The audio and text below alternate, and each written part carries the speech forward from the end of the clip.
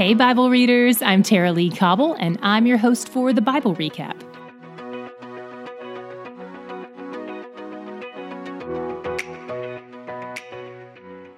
I was excited to finish up the genealogies today, and I'm guessing you were too. If you think reading them is hard, imagine trying to teach them. In fact, I only have a couple of things to say about chapters 7 and 8. In chapter 7, we see the genealogy of the tribe of Benjamin, and then in chapter 8, we get a second genealogy of Benjamin that is almost entirely different. What's going on here? First, the chapter 8 genealogy focuses specifically on the line of Saul. Maybe you're wondering why they couldn't have just included that in the original chapter 7 version instead of having to address it separately.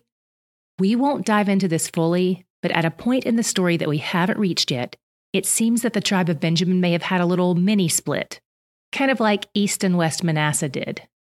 And since the author wrote this 500 years after the time we're currently in, he may have been retroactively noting who went which way in that split. It's not vital information for us to retain, but I wanted to point it out in case the double genealogy confused anyone. Remember how I told you that these genealogies serve to track who's a part of what tribe for when they return from exile? In chapter 9, we get a glimpse into that. It tells us who comes back and in what order and where they go to live. It focuses specifically on Jerusalem, which is the religious capital at this point.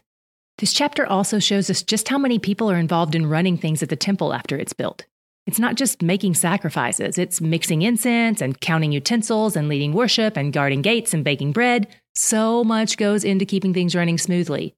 And everyone who worked there was considered a leader, regardless of their specific task. Chapter 10 gives us a quick review of Saul's death.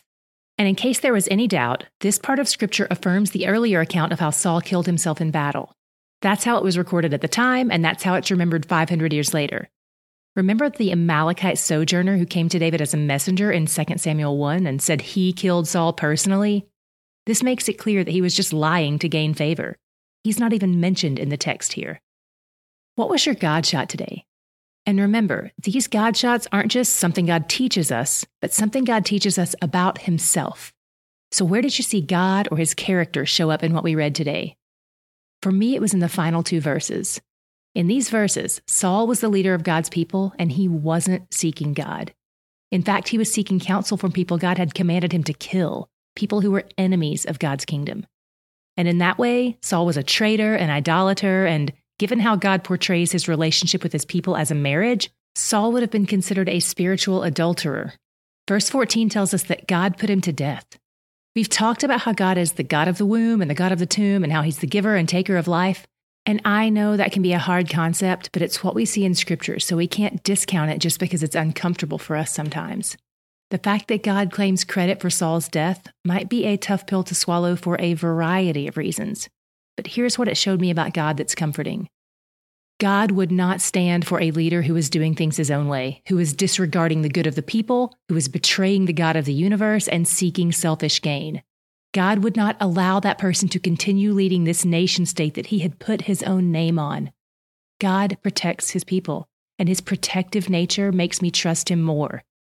And even though I wasn't part of that nation state, I know he's protective of me too. Does harm happen to God's kids? Absolutely. But he preserves what is most important, our souls and our relationship with him. He's vigilant when it comes to the things of eternal value. I'm so glad he's made me his forever and that he's the one who keeps me, because he's where the joy is. Okay, Bible readers, it's time for our weekly check-in. How is your mindset in all of this? We're almost a third of the way through the Bible. We'll cross that mark in just a few days. I hope you're loving this more and more all the time. I pray for you often and ask God to continue revealing himself to you. I hope you're learning more about him and finding that you trust him more as a result of what you're learning. For any places that you need help, ask him for wisdom, ask him for heart change, ask him to correct the lies you believe about him. I believe he stands ready to answer those prayers with a yes, because he wants to be known even more than we want to know him. I can't wait to dig back into the Word with you again tomorrow. The Bible Recap is brought to you by D Group, discipleship and Bible study groups that meet in homes and churches around the world each week.